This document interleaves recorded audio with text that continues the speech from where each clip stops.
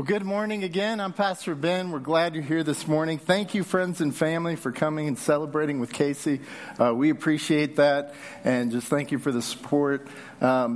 We are walking through the book of Romans, and we're going to look at chapter 7 this week. I'm very excited to share this with you. We've learned a lot, if you've been with us, about this guy, Paul, who writes this book. And we've learned some things if you read through the book of Romans, and I really encourage you, that's a great book. If there's one book, it's hard to maybe the gospel, if you had to tell a person to read one book to get what the Christian faith is all about, it's hard for me. First, I just think, well, of course, Jesus' life, ministry, teaching, one of the Gospels, but Romans is just so crystal clear. And that's what Paul's purpose was. Paul was writing this book, really, to this church in Rome that he was not sure if he wanted to, but he wasn't sure if he was going to see them, so he wanted them to know what the Christian faith was. And so that's why it so clearly spells that out. But here's what we learn about Paul. Let's start with the positives. He's brilliant. God wired him and created him to just be an incredible thinker. But with that brilliance comes just this kind of meticulous way of presenting this information, which I think can be really helpful. But it makes it so crystal clear what he's teaching, because he'll say it again, and he'll circle back around and say it again, and he'll circle back around and say it again. And so this morning, we're looking at him dealing with people wanting to add the law to Jesus and faith in him and following him. The early church dealt with this problem, that people who believed in Jesus as the Messiah, as they looked at the scripture they had, what we would pretty much consider the Old Testament, they said, He made a plan for this Messiah to come and to be the Savior. And they were putting their trust and faith in Jesus and saying, hey, He's the Messiah. But some of them had a hard time letting go of the old way of doing things, or what's spelled out as Paul would describe it, the law. And so there was a lot of people that were Jewish now accepting the Jewish Messiah, Jesus, saying, okay, that's great, but now Gentiles want to follow Jesus and accept him. And Gentiles are simply everyone else who's not Jewish. But the Gentiles, they need to pick up the 613 laws that we follow in the Old Testament, right? If they're really going to follow God, that's my music to emphasize that. If they really want to follow God, surely they've got to pick up all these other laws. And Paul is trying to point out, no, we are not under the law anymore. We are dead to the law, is what he describes in chapter 7. It reminds me of a reoccurring dream that I have. I'm looking at my daughter. I think I've shared this with her because it scares me. And I'm like, oh, you're there. I have this reoccurring dream that I didn't finish high school. You know, like I didn't get the last half PE credit that I needed. And my principal calls me up and is like, hey, Ben, I'm sorry. 20 some years ago, I don't know how long it's been now. 20 some years ago, we gave you this high school degree. We're going to have to take that back because you didn't finish, your underwater pottery weaving class, whatever. And I'm devastated and I'm so worried. And I think, but I have a college degree. Does that mean that's wiped away too? Because I can't get into college with a master's degree. That's gone too because I can't. And I just panic and I worry. And then I wake up and I think, oh, that's just a stupid dream. Now, some of you guys, you're psychoanalyzing me right now. Right? And you're like, I know what that means. You have a project that's not finished. Kristen's like, my wife says yes. Anyways, what gives me this incredible sense of relief when I wake up is that I'm dead to high school. That I can truly go, no. I graduated from high school somehow, and I have a degree, and then I went on, and so I never have to take another high school class. Praise God. Can I get an amen? I mean, that's the most exciting I've heard you guys respond to that. And I don't, like my high school daughter here, like, hey, you got to go through it once. But man, what a sense of relief that I never, there's no, higher high school degree I can go back and get or something. Like I'm dead to high school completely. I've completed it. It's finished. And that's what Paul will continue to talk about here, is that the law is not necessarily bad. It's something God gave us. It's something that Jesus fulfilled perfectly. It was a system in which Jesus fulfilled so that we could be right with God. So praise God for the law. But Jesus fulfilled it, and it's finished, and it's done. So let's see if this makes more sense as we read through Romans 7. Let's begin just right in the very beginning, Romans 7, chapter 1. Now, dear brothers and sisters, you who are familiar with the law, don't you know that the law applies only while a person is living? For example, when a woman marries the law binds her to her husband as long as he is alive. But if he dies, the law of the marriage no longer applies to her. So while her husband is alive, she would be committing adultery if she married another man. But if her husband dies, she is free from that law and does not commit adultery when she remarries. So here's the illustration that Paul uses. And I think it's kind of funny. Sometimes people try to teach marriage principles out of this passage. That's not what, nothing Paul's saying is wrong, but that's not what this is given for. The context of this is he's just giving an illustration that we can understand. Like if there's a married couple and one in the marriage passes away, then there's no longer an obligation to that lifelong, that's what they stand before God and witnesses to make a proclamation, a dedication, and a commitment to a lifelong. Well, if that life is over, we don't have any problems. And the married, the person who is married and now widowed doesn't have a problem understanding that they don't have an obligation to their deceased spouse anymore. That doesn't take away from that person or that relationship, but there's just a different relationship going on now. So that's how Paul uses it. So it goes on in verse 4. I think this will make more sense as it's fleshed out. Verse 4, he goes on and says, "So, my dear brothers and sisters, this is the point. You died to the power of the law when you died with Christ. And now you are united with the one who was raised from the dead. As a result, we can produce a harvest of good deeds for God." He doesn't get away from the fact that because this has all happened to us and Jesus fulfills it, and we enter into this relationship with him, we still have work to do. And that's what he spells out in the last couple of chapters that we walk through. The work doesn't make us right with God, but God still calls us to live a life that honors him. And he reiterates it there in verse 5. It goes on to say, "When we were controlled by our old sinful nature, sinful desires were at work within us. And the law aroused these evil desires that produced a harvest of sinful deeds resulting in death." So here he's pointing out the purpose of the law. One of its greatest purposes is to reveal that we fall short of God. It's described in Scripture as a mirror that we look at and we can see the imperfections in our own life. It's described as a school teacher, something that shows and reveals and teaches us that God's standard is way, way up here and we don't come anywhere close to it. And without the law, we wouldn't fully realize that. And Paul gives a specific example in his own life here. It goes on in verse 6, "But now we have been released from the law, for we died to it and are no longer captive to its power. Now we can serve God, not in the old way of obeying the letter of the law, but in the new way of living in the Spirit." And he's trying to reiterate, and he does this in a stronger way. He's warning these Romans, these Christians that are living in Rome. He's warning them because he's seen this pattern take hold in other churches that he's helped start.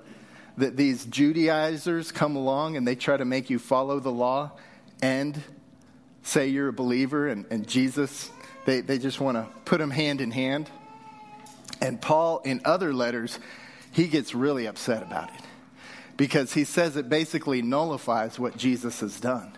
And you're not really trusting in Jesus because Jesus, you're saying, didn't completely finish it. He just kind of gets you a boost to finish and complete what God wants you to do to be right with him. And Paul, that is when he gets the most animated in his writing, is when he's dealing with that subject. And if you look at Christian history, that's our pattern. If you look at people, like our pattern of trying to approach God and be religious, it's a pattern of getting into, okay, well, what laws, what requirements, what things do we fulfill to be right with God? And if we go back to the truth of Scripture and what Jesus has done, in Matthew 5:17 through 20, we won't read the whole thing, but Jesus says that he hasn't come to abolish the law, but he came to do what? Complete it, to finish it. And then you jump to John 19:30. Also, we will, just for your reference, what does he do when he's hanging on the cross? And as right before he gives his life, he proclaims that it is finished. And partly what he's talking about is this law, that he has completed it. He has finished it. That the law isn't evil in and of itself, but it shows God's standards. It gives us God's path and his way of doing things. Some of them are real specific to his chosen people in the circumstance they found themselves in. But that's what happened on the cross. And then we get this incredible picture of what this means. When Jesus said it's finished, what happened right after that? The veil that separated the Holy of Holies in the temple, the presence of God being represented in the temple, and it had these different court areas, and the most inner part of it was the Holy of Holies, representing God's presence there. And only one day a year could the high priest go in there and on the Day of Atonement and atone for that year, for the sin of the people. And what happens? This veil that is incredibly high, incredibly thick, rips in half from the top to the bottom. Humanly impossible to do this. And it shows that Jesus completed it, and there's not that separation from us and God based on us not fulfilling the law. That Jesus fulfills it, and us putting our trust in him gives us the credit for fulfilling it as well. He goes on in verse 7 to say, well then, I know it's a lot of kind of technical theology that he's kind of walking through here, but this is Paul, and we love him at this point, right? Yay, Paul. Okay, well then, am I suggesting that the law of God is sinful? Of course not. In fact, it was the law that showed me my sin. Here's where he gives his illustration. I would never have known that coveting is wrong if the law had not said, you must not covet. But sin used this command to arouse all kinds of covetous desires within me. If there was no law, sin would not have that power. At one time, I lived without understanding the law. But when I learned the command not to covet, for instance, the power of sin came to life. And so that's something, and I think that's a great illustration that Paul uses. What is coveting? It's not being satisfied with what God has provided you with or blessed you with, and desiring and wanting something else that's not yours. So you're kind of, when you break it down and think about it, you're going, okay, God's not good to me. God hasn't provided to me because what I have isn't enough. I want that. But without the law, wouldn't we just rationalize that? That's what I do. That's what people do when I talk to them about it, about what God's standards are. It's like, well, that's just human nature. Someone drives by in an awesome car. I'm just like, yeah, I want to be, why don't I have that? And what do I need to get that? And why I deserve that more than that punk driving down the street. Like, what's up with that? But that's just natural. Like, how could there be anything wrong with that? Oh, well, God's standard shows us our sinful nature, shows us these things that we might not, and you could use other examples, but we might not come to the conclusion on our own that is something that doesn't meet his standard. So he goes on and says, here's my example. And I love how real Paul is. He doesn't, we'll talk about that in a minute, but just how the leaders God uses are very imperfect. But he's very honest here. For instance, the power of sin came to light. Verse 10, and I died, so I discovered that the law's commands, which were supposed to bring life, brought spiritual death instead. Sin took advantage of those commands and deceived me. It used the commands to kill me, but still the law itself is holy, and its commands are holy and right and good. But how can that be? Did the law, which is good, cause my death? Of course not. Sin used what was good to bring about my condemnation to death. So we can see how terrible sin really is. It uses God's good commands for its own evil purposes. All right, another way, this is another part of Paul's writing to the Galatians. In Galatians 3:10, here's maybe another way to look at some of these truths that he's sharing with us. But those who depend on the law to make them right with God are under his curse. For the scripture says, cursed is everyone who does not observe and obey all the commands that are written in God's book of the law. And that is the standard that we see time and time again. That the law isn't something that we look at, pat ourselves on the back at for following, or use it to compare ourselves with other people around us and say, well, I'm fulfilling the law a lot better than that person.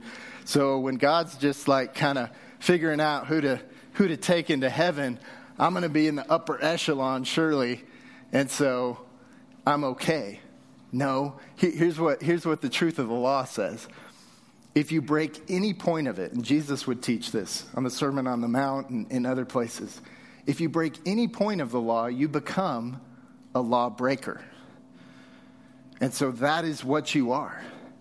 Now you might think someone on death row who's murdered a dozen people, and then someone in the cell next to him's only killed 2 people. And they're comparing, who do they have to compare themselves to? The other people in death row.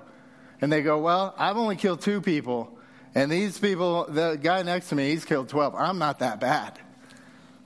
Well, you're both murderers, right? And what God's word declares to us, and it's hard for us to wrap our brains around because we love just comparing ourselves to other people. But we're talking about God's standard. We're talking about what makes us right with God, what puts us in a right relationship with God, so that for eternity we can be in this right, perfect relationship. And so what God's word declares about every single person in this room, yeah, especially you guys, and me especially, is that we are all lawbreakers, and we have come short of God's standard. So it's kind of like, here's another way I like to illustrate it. Who likes amusement parks? My wife did not raise her hand. That does not surprise me. So I remember I used to always drag my family to Disneyland. As a kid, I grew up in Southern California. It's just so nostalgic. I'm like, my kids have to grow up with these values in their life of loving Disney and giving them all their money, right? All their money. So we lived in Texas at the time, though. So we'd go still about once a year, maybe.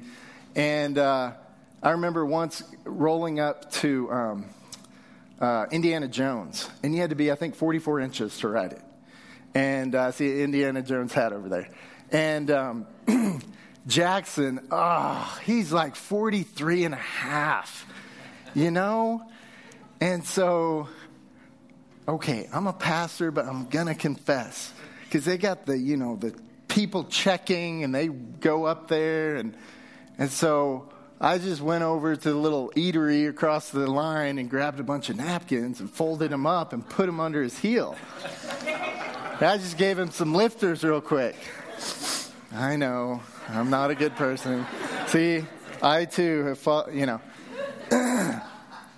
So, he made it. But what God's law is, it is, you have to be this tall to ride. You have to be this tall, this standard to make it into heaven. And the standard, if we could think of it in a height terminology, it's 100 feet high. So everybody in the world who has grown to 100 feet high in their height, you make it into heaven. And that's where we go, oh, well, without that standard, without that rule, we wouldn't know how high that standard really is and what that really takes. But when we read God's word and see that standard, we go, oh, I need a Savior. I need someone to vouch for me. I need someone, I'm not even close. I can't even approach making that standard. So that helps me in my deception. Remember what that's all about. So he goes on to talk about struggling with sin. We'll go through this quickly. In verse 14, he says, so the trouble is not with the law, for it is spiritual and good. The trouble is with me, for I am all too human, a slave to sin. I don't really understand myself, for I want to do what is right, but I don't do it. Instead, I do what I hate. But if I know that what I am doing is wrong, this shows that I agree that the law is good. So I am not the one doing wrong. It is sin living in me that does it. And so he does, again, he says, hey, the law's not bad. I actually agree with it because I'm convicted that I haven't followed it. And so I understand it's good and I feel bad for not following it. And you read through this, and in some translations especially, you're like, hey, I know this guy. He writes stuff like green eggs and ham and stuff like that as he goes through and says, I do what I don't want to do, but I do what I do, and on and on. He goes on to confuse us a little bit more. And I know that nothing good lives in me. That is, in my sinful nature, I want to do what is right, but I can't. I want to do what is good, but I don't. I don't, green eggs and ham, I am Sam. No, I don't want to do what is wrong, but I do it anyways. But if I do what I don't want to do, I am not really the one doing wrong. It is sin living in me that does it. Whew. Okay, Paul. So he keeps pointing out this sin nature. Now here's what he's not doing, is completely shifting blame. He's pointing to himself. And so often what we do is blame our circumstances, blame other people when we know that we're convicted and we aren't doing something that morally is not right. We know it doesn't follow God's word. And so often we just blame, it's okay for me, or what else, I had no other choice, and we come up with excuses. And he's not doing that. He's saying, he's pointing to himself and saying, I have this sin nature.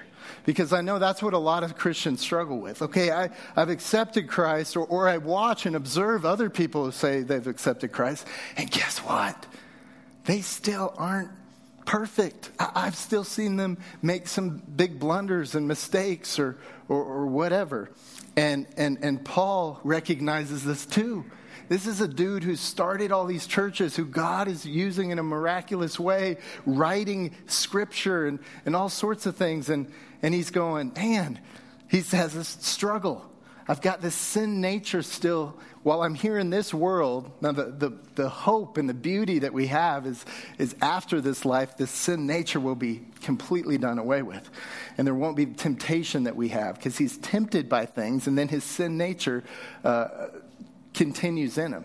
Not that he's not growing. We talked about that last week, that he's growing to be wrestling with these things and trying to put that sin nature to death and starve it as much as he can. But he goes on in verse 21. I have discovered the principles of life, that when I want to do what is right, I inevitably do what is wrong. I love God's law with all my heart, but there is another power within me that is at war with my mind. The power makes me a slave to the sin that is still within me. Oh, what a miserable person I am. Who will free me from this life that is dominated by sin and death? And man, we would be sad if we just ended it there. And Romans is done. No. There's a bunch of other chapters, but this chapter isn't finished. Because here's what he ends it with. Thank God. The answer is Jesus Christ our Lord. So you see how it is. In my mind, I really want to obey God's law, but because of my sinful nature, I'm a slave to sin.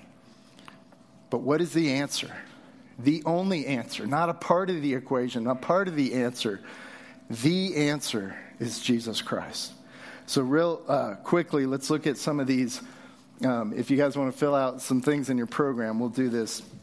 Because what I thought would be most powerful is, what I think is helpful for Paul is he acknowledges the enemy within. And he sees this struggle, that he doesn't ignore it, he doesn't pretend it's not there, but he knows that he still has this sinful nature. Now, in your life groups, you guys are going to talk about this process of what it means to be saved. And that the Bible describes it as being justified before God. That legally, when you put your faith in Jesus, the Bible says you simply call out, all who call upon the name of the Lord shall be saved. That you simply come to an understanding of your sinfulness, of your brokenness, of your rebellion against God. And you say, Jesus, you're the only way. I trust in you. I accept this free gift that you offer. When you do that, you are instantly justified before God. You have this legal standing of being made right, not because of what you've done, but because someone has credited your account. Jesus has wiped away your sin and paid for that, and then he credits your account with his righteousness. And we don't deserve it, and we can't earn it, but that is the Christian message. And then you have this lifelong process of being sanctified. But your standing is right with God. That cannot change. But we still have this sinful nature, and as we're in this world, God wants us to become more and more like Jesus, and that's sanctification. But that doesn't hinge on your standing before God. And then in heaven, the theological term that we use and the Bible uses is glorification. That we get done away with the sinful nature, that we aren't tempted anymore, and then we've been justified, we've been through the sanctification process here in this world, and then in heaven we're in glorification, kind of our final standing before God.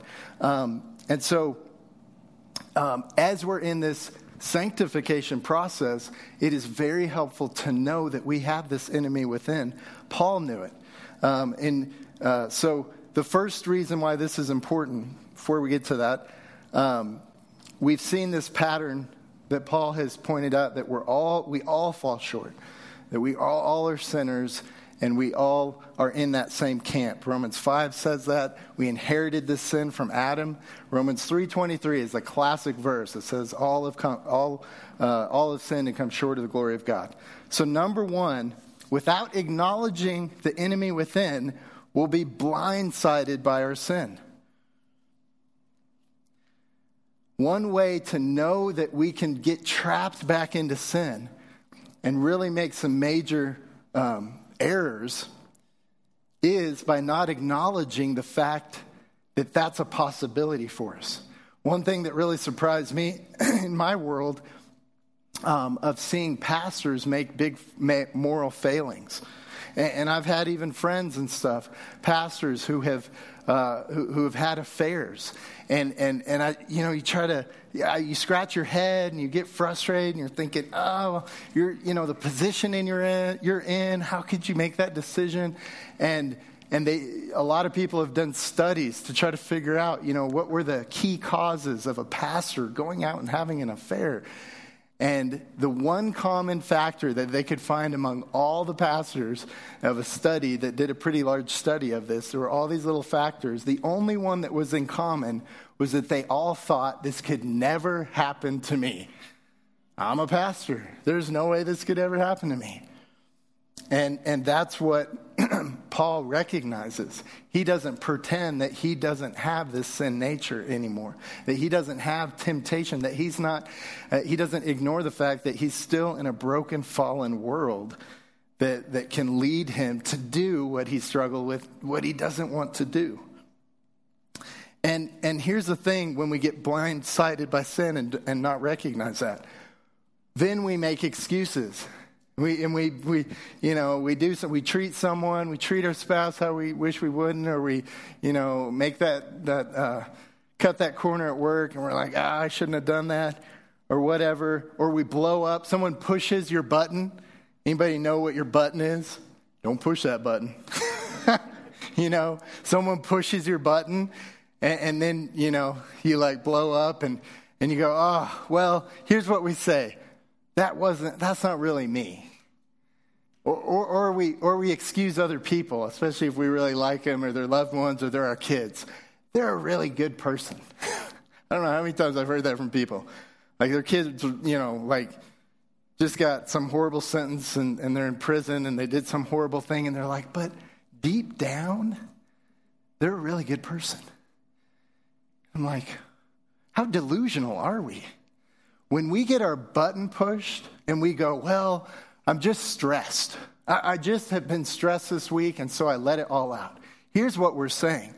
Most of the time, we have enough energy to fake who we really aren't. And we can put up this front and we can be nice and patient. But when we're out of energy, all the fakeness goes away and the real us comes out. When we are pressed, when we go through difficulties, that is what's really inside of us. When you press a fruit or something, what's really in that fruit comes out. And so if you really want to know what a person's all about, look at them. If you're dating, here's some great dating advice. Observe that person you're dating under stress. And don't make an excuse and say, oh, well, that's because they were stressed out. No, that's who they really are. But our culture has a way of just kind of sweeping that away and making excuses and saying, oh, well, I'm Irish, so I have this hot temper or whatever. And the Bible does not give us those kind of, license to make those excuses. But we will never really put this sin nature and not allow it to destroy what God wants to do in our lives. And this is talking to people who have made a decision to put their trust and faith in Jesus. And they stand in that position in a permanency because it's based on what Jesus did. But our lives and what God wants us to do and our relationships and all those things can really be destroyed if we live in delusion and we don't understand the power of what our sin nature can still call us to do. So getting out of that denial. Number 2, we'll focus on the wrong enemy. We'll focus on the wrong enemy. And this kind of goes back to what I said about pushing buttons. Instead of looking at our button and saying, why when that's pushed do I blow up? We blame the person who pushed it. Well, it's my button. and we just deflect and say, well, and we blame other people and we do this sometimes as a Christian community. I think I grew up in an era, or I don't know, maybe in certain kind of churches that would focus on this. Instead of us as believers coming together and saying, hey, we're broken, messed up people, but all, except for the grace of God, we've been made right and just have incredible humility. We've had a big age of churches in America, I think, that have instead focused on the wrong enemy. And instead of looking at themselves as believers trying to be more Christ-like, they look at a secular world and say, why don't they live like Jesus? Why don't they have our Christian values? They're horrible. Let's avoid them. Let's get in our own cocoon. Let's get away from them. And it's focusing on the wrong enemy. Now, we've seen, 20, 30, 40, 50 years of a lot of Christian groups making that their focus. The Bible says that's not supposed to be our focus, but making that their focus. And today we live with a very declining Christian church in America. And I think we've just got our focus wrong, that we're to focus on us. This came out we came here from Texas to plant this church in Utah. And we had some people who claimed to be believers, claimed to be Christians in Texas, say, I don't understand why you'd want to plant a church in Utah. And it's because our job is to proclaim the gospel. Yeah, but, I know a little bit about Utah, and they've got good values.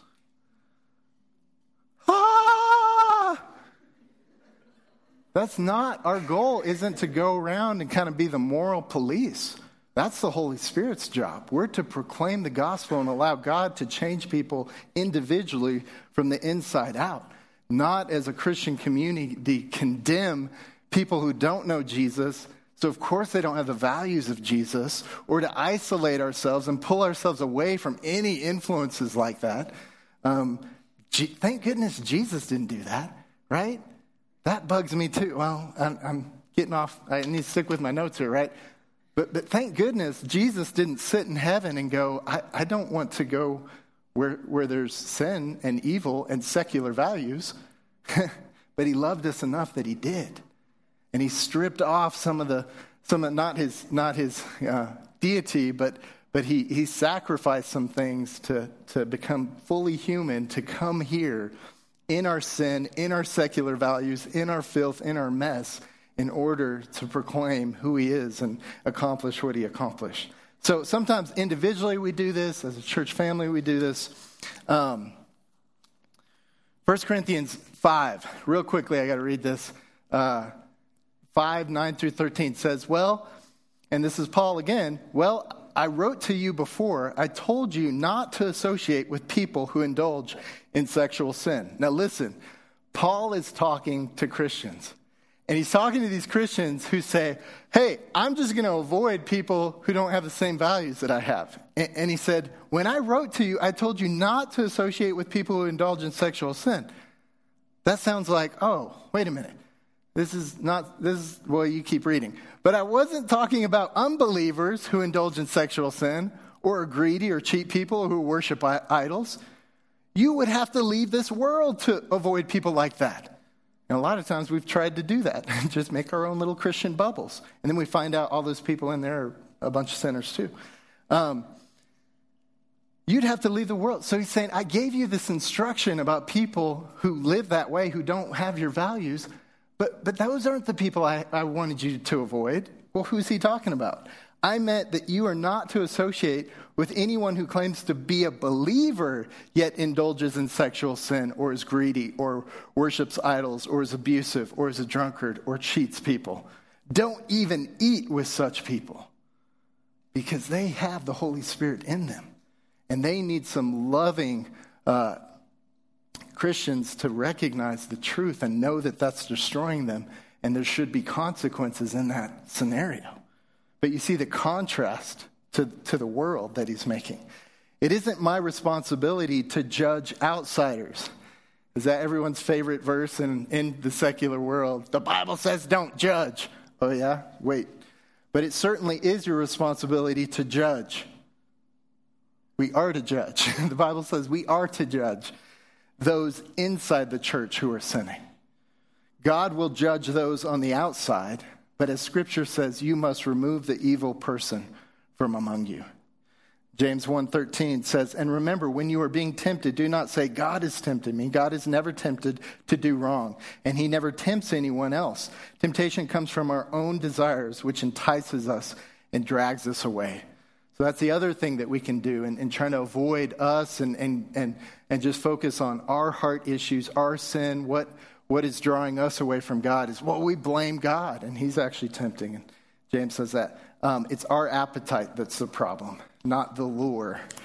Number 3, we'll become disillusioned and cynical. If we don't recognize the enemy within, this is another thing that we see happen, especially to new believers. Let me speak especially to new believers. I've seen this happen a lot. People come to faith in Christ. This is new, this is exciting, and they put on this huge pedestal the spiritual leaders that may have had something to do with getting them there, or they just view them in such a high way because they're so excited about their new faith and they're looking for kind of a hero in flesh to follow. And let me just encourage you, don't put your spiritual leaders on a pedestal. And here's the example we have throughout Scripture. Everyone. Think of any leader that God uses in the Bible. Any. I mean, there might be some exceptions, and the only exceptions I can think, like we don't have a lot of detail about their story, but people we know, man, they all make huge blunders. Struggle like Paul. They all go, I do what I didn't want to do. I mean, David, the greatest king, what does he do? He has an affair. He has a husband killed. He has a horrible relationship with his family that's really dysfunctional. Peter denies Jesus in his hour of greatest need, you might say. He disagrees with Jesus during his ministry. He's like, no, Jesus, you're wrong on this one. Let me correct you. Leader after leader, Moses, oh yeah, you can't go into the promised land because of, how you're handling a situation. And all the leaders, why does God do this? It seems like God reveals, opens up the curtain to say, look, we're all sinners. We're all messed up. We all need a savior. There's not one that's higher and we look to them and think, oh, they're my example. Jesus is our example. He's who we look to. And last one, we'll create a climate of hypocrisy and harshness. If we aren't open and honest and are willing to reveal the struggles and the sin and the temptations that we have in our own lives, you know what we do? We become plastic and fake, and then we focus on others, which leads to a Christian group being hypocrites and being harsh. And we see this example of people who throughout Scripture, and Jesus dealt with religious people who love God, were trying to follow his way, but they slipped into this hypocrisy of making I'm talking about the Pharisees, making their entire ministry about kind of focusing on other people and pointing out their flaws and their issues. Here at Lifestone, we know that the only way that we're going to grow, that we're going to really starve and defeat this enemy within, this sin nature that draws us away from what God wants, is that we're open. That you can go to your life group and say, man, I blew it. And your life group not go, oh my goodness, let's stone you. But gather around you and go, man, when I blew it in that way, here's how I restored the relationships that I hurt in that process. Here's Scripture that God used to help me in this area. And so I just want to end with just recognizing, Paul did this in a whole chapter. He points out that we need to recognize this enemy within. I'm going to ask the band to come on up, and we're going to close in a last song. And during this song, this is just a quick time of reflection I want you guys to have about if you've put your trust and faith in Jesus, understanding, hey God, would you reveal any blind spots in my life? Would you reveal anything that's going to make me more want to target someone else than evaluate my own life and my own heart? And if you've never given your life and heart to Jesus, if you've never understood that 100-foot, I was going to say 10-foot, because I don't think there's ever been a human that's lived to 10 feet or been that tall. I don't know, look it up on Guinness. Yeah. But it's not even close. God's standard's not even close to any of us. And so if you've recognized, I've been my whole life thinking my own efforts, my religious ceremonies, my whatever, that is what makes me meet God's standard. That's not Christianity. That's not the gospel. It is what Jesus did alone. And we all are failures, and we're all sinful, and we all come short of God's standard. But God loved us so much and wants to restore that relationship with us that he came down and did what was necessary through Jesus. If you've never accepted that free gift, today should be the day that you make that decision.